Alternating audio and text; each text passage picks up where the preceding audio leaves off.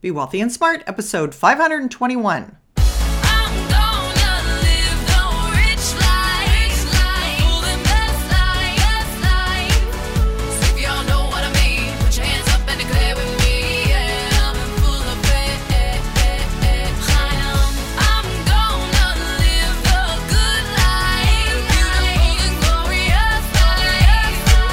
Step into a world of wealth and financial freedom without budgets, boredom, or bosses on Be Wealthy and Smart. And now, here's your host, Linda P. Jones. Welcome to Be Wealthy and Smart. I'm Linda P. Jones, America's Wealth Mentor, empowering women and men worldwide to financial freedom. On today's show, I have an interview for you that I think you're going to really like. And this woman is extremely knowledgeable, wrote a fantastic book, and we're going to talk about some of the challenges of real estate over the last 25 years, just changes in the market, and what particular issues that millennials are facing today that makes it very difficult for them buying houses. I know that you're going to like this. Here we go. I'm so excited to have on our podcast today Elise Glink. Elise has written a book, 100 Questions Every First-Time Home Buyer Should Ask. Welcome to the show, Elise. Nice to be here, Linda. Thanks for having me. Oh, I'm so excited to have you. You have this phenomenal book that's been so successful.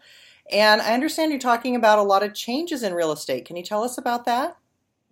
You know, I wrote the first edition of this book 25 years ago.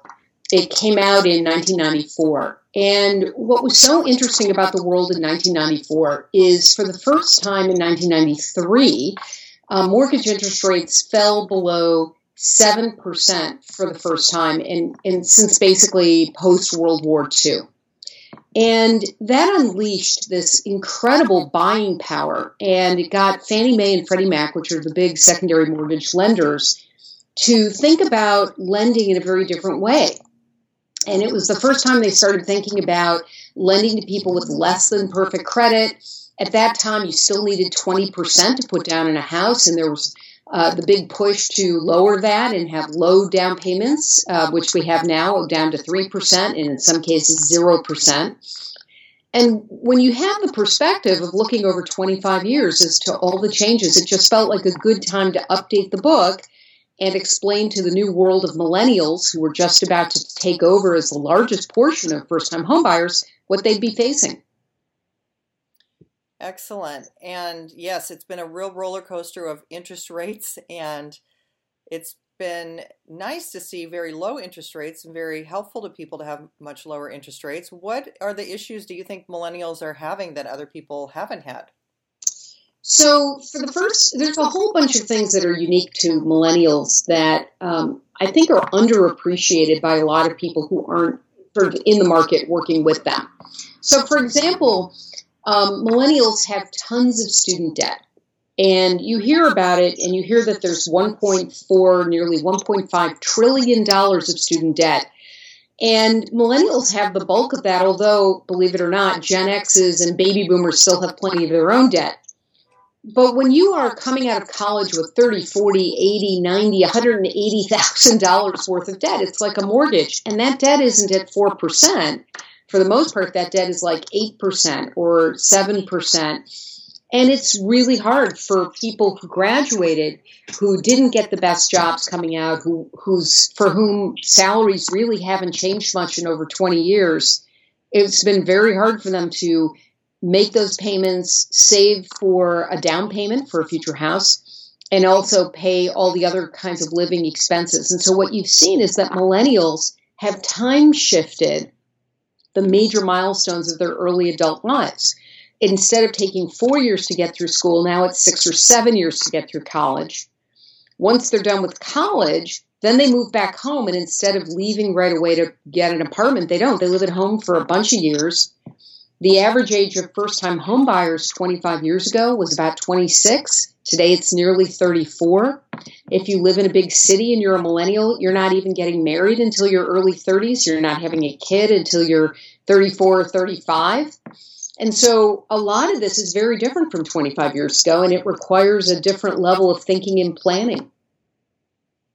Very interesting. I didn't realize that about the age difference in the purchasers. That's unbelievable. it's really important to understand how the rise of home prices, which has been rising dramatically since about 2013, 2014, in almost every market except a few big ones like Chicago or Las Vegas hasn't really recovered yet either. But in most of the country, you've seen a tremendous rise in home prices. Home prices over the last 5 years have gone up more than 40%, and salaries have not. Salaries have barely budged up, beyond they've basically not even kept up with the rate of inflation over 20, 25 years. And so what you've seen is the affordability factor is really big, but it's really significant for first-time buyers. And that's not only because home prices have gone up, but there are so few new properties being built that are affordable to them. So we used to, back 20 years ago, we had builders building first-time buyer communities. They're by and large not really doing that anymore. And so millennials have had to rent ever more expensive homes, and that also cuts into their ability to save for, buying a house. So lots of things are conspiring to change the age at which millennials can afford to buy a house. When I was younger, I started with a condominium and then worked my way into a home after that. But nowadays, those lower priced condominiums, like you say, they don't necessarily exist. So what can millennials do to help their situation? Well, one of the things they do is that they just wait. The other big change you're seeing is that in waiting, they're having fewer children. So the number of two children per couple is kind of a replacement number, and we've fallen below that in this country. And so we have up until now depended on an influx of immigrants to come to this country to keep up, all sorts of things, but numbers being, one of them. But millennials who delay till their mid-30s tend to have much fewer children, or they're tending to have no children. And so one of the ways they cope is delaying marriage and children. They're also delaying or putting off having multiple children and might just have one and a dog. Millennials love having animals, pets. And then they're buying smaller homes. They're staying more urban. And they're really, in some cases, in very expensive communities, they're buying vacation homes as a first home and then just staying with a rental in, near where they work. Interesting. I mean, it used to be that you had to go farther out to get a less expensive home. And so then people ended up with these huge commutes. But like you say, now they're wanting to live more urban, walk to work if they can. Is that a long-term trend that you continue to see?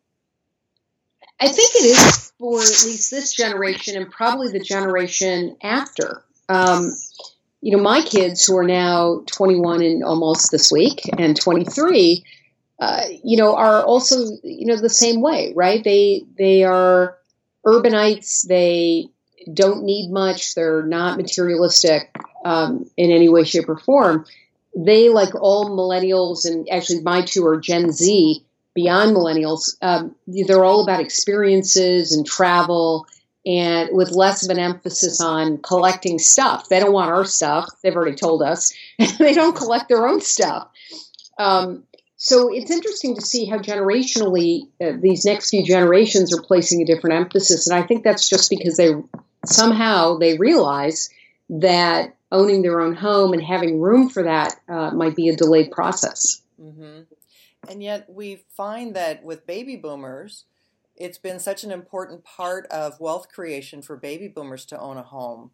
But they've now gotten so expensive, as you said, that it's out of the reach of millennials. So how are millennials going to have that nice forced savings or appreciation from home purchase if they can't afford to get into a home? That's a real issue. Well, there's a couple of issues regarding millennials, Gen Zs, and the way that they keep their jobs. So, in the generation of baby boomers, you still went to work for a company and you might stay there 20 or 30 years.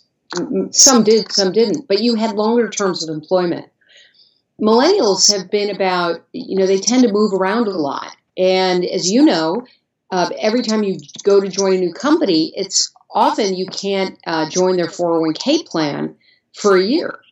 So you go to work for a company, you can't join their 401k plan right away. And even if you did, you're living at the end of your means. 78% of Americans are living paycheck to paycheck right now. And so you end up in a situation where millennials can't afford to buy homes and build equity that way. And they don't stick around at their jobs long enough. They miss crucial years as they jump from job to job of putting money away for the long run as well. And so I really worry about millennials and their long-term financial stability. As for baby boomers, well, baby boomers, it turns out, is a generation that never met a debt they didn't like. And so many baby boomers are going into retirement with 30-year mortgages, nearly brand new mortgages, and they've already tapped, because of the recession, they've tapped their 401ks. And so we may have never seen a generation as ill prepared for retirement as today's current baby boomers. So it makes me worry that in what's arguably the best economy we've had in 10 years, so many people are living on the edge with so little to prop them up. I agree with you. It's a real issue. And yet, I think the one good thing is that baby boomers tended to buy homes, and so they can downsize. And some of them, I'm seeing, are using that as their retirement nest egg. But if someone doesn't buy a home and have the forced savings, even if there's no appreciation in their home, the forced savings from paying off a mortgage will at least give them that, will at least give them some net worth in the future. Yeah. And I'm concerned about that for millennials who have this trend of not wanting to own a home. I mean, there is a trend toward just renting, right? Correct, there is, and renting expensively, right? So there used to be this conversation, well, you could rent cheaper than you could buy, and if you rent and then stick away the extra, into investments, you would do about as well as if you bought a more expensive home. But it turns out that's not really true, and the numbers don't really support it. You're much better off, buying a home and then prepaying your mortgage as fast as possible. And one of the problems we're seeing, one of the reasons that home values are skyrocketing, is not only are we not building enough replacement homes, because some portion of the housing stock ages out every year, and then you've got a larger number of people looking to buy homes. So you're not building enough replacement or new construction homes. But at the same time, you also have people who are just not selling. And the reason that they're not selling is that they locked in such low interest rates over the last 10 years that it would be more expensive for them to buy a smaller home elsewhere. And if they had to refinance to pay for whatever next part of that home they had, they're finding that those numbers don't work out either. And so we're seeing people stay in their homes for a very long time. And that is causing real problems and angst and anxiety for millennials who do want to buy those homes. They're just not available. That's right. And we had foreign buyers too, because where I'm from in Seattle, the market was dominated by buyers from particularly China that came in and sight unseen would buy homes, not even rent them out. They would just leave them empty. And right. It became a real issue for inventory. So now that prices have come down a little bit, we're starting to see more inventory come back on the market.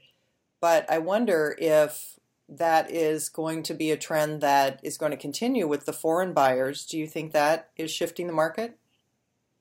I think foreign buyers have shifted the market tremendously. You've got an Asian influx in the West Coast that has now moved inward, internal to the U.S. And so you get Asian buyers who are looking now in Memphis, and they're buying homes to rent out, as investors. And truly, there's not enough homes available for investors anymore because in the wake of the Great Recession, hedge funds, private equity funds sopped up tens of thousands of these houses that were in foreclosure or about to go into foreclosure, and they ended up renting a lot of them back to the people who owned them prior. And so that took a lot of the housing stock off the market as well. And there was an expectation that these private equity companies would just resell those houses in 3 or 4 years. And in fact, they're not doing that. They're making so much money renting them out that now they're looking to build homes so that they can rent those out. And again, it takes a lot when you're not, the number of new homes that are being built in this country is a fraction of what it should be. We should be producing over 1 million new construction homes a year, and we're doing about 600,000. That's a 40% drop, and it's been that way except for the years that we were at 300,000 new homes built over the last 10 years. And so there's a huge number of homes just missing in the marketplace. And that's problematic for millennials particularly.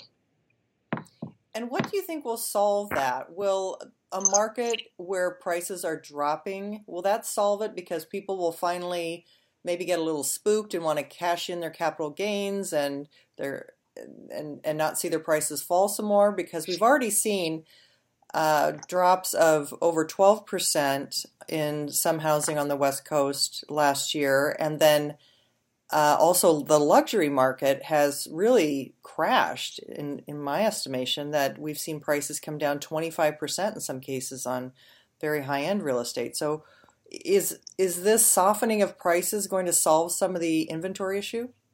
No. And I'm not sure, if I agree with all of your numbers. I think in pockets, you're seeing very high-priced homes come down. But the truth is the number of people who can afford a $100 million house, right, or even a $13 million house is very, very small compared to the number of people who could afford a $250,000 or a $300,000 house. And so the houses for the vast majority of Americans, those prices are just going up. And I think they went up about 5% last year. But again, the averages are kind of odd. There's so few homes selling in some markets, so few homes on the market, that what you're seeing is even medians, which is the same number of homes selling above as below that midpoint, and averages, which takes it all together and then divides by that number, they're skewed by higher end homes that are selling in the, say, $3 to $4 million range versus very few selling in the $100,000 to $200,000 range. So I think what I'm saying is the only thing that's going to get this market to normalize a little bit is when interest rates go up. But unfortunately, the people who will be hit the hardest at that point, and again, affordability will be an issue, will be millennials. And so it's hard to understand what will fix this in a way that makes it easier for millennials to buy. What I've done in the book, though, in 100 Questions Every First-Time Homebuyer Should Ask, is I've provided some strategies for getting around some of these problems and help people understand that, types of properties they may want to look at to invest in, where you live in one and you rent out the other part of it, or co-ownership opportunities. There are shared appreciation mortgages that are playing out again. You can buy in not as good a neighborhood. You can buy a smaller place and add on to it later. So there are some strategies where millennials can come in and just get a house, because to your point, it's the beginning of real savings and net worth development. And I'd love to see them do that. Well, that is phenomenal. How can people get more information about this? Sure. The book, 100 Questions Every First-Time Homebuyer Should Ask, make sure you get the blue edition. It's the 4th edition, available at Amazon, Barnes & Noble, Borders, wherever books are sold online. You can also find me at my website, thinkglink.com, thinkglink.com, and sign up for my free weekly newsletter, which gives you all kinds of current, up-to-date information. Comes out on Mondays. It's free. There's no ads. All we do is try to provide you with a little bit of guidance on what's going on with real estate in the U.S. That is phenomenal. Thank you so much for joining us. I appreciate all the tips you've shared. It's a pleasure, Linda. Thanks for having me. Thank you for listening to Be Wealthy and Smart with Linda P. Jones. Share the wealth and tell your family and friends about the show. Check out our website, blog, and social media for more riches at www.bewealthyandsmart.com.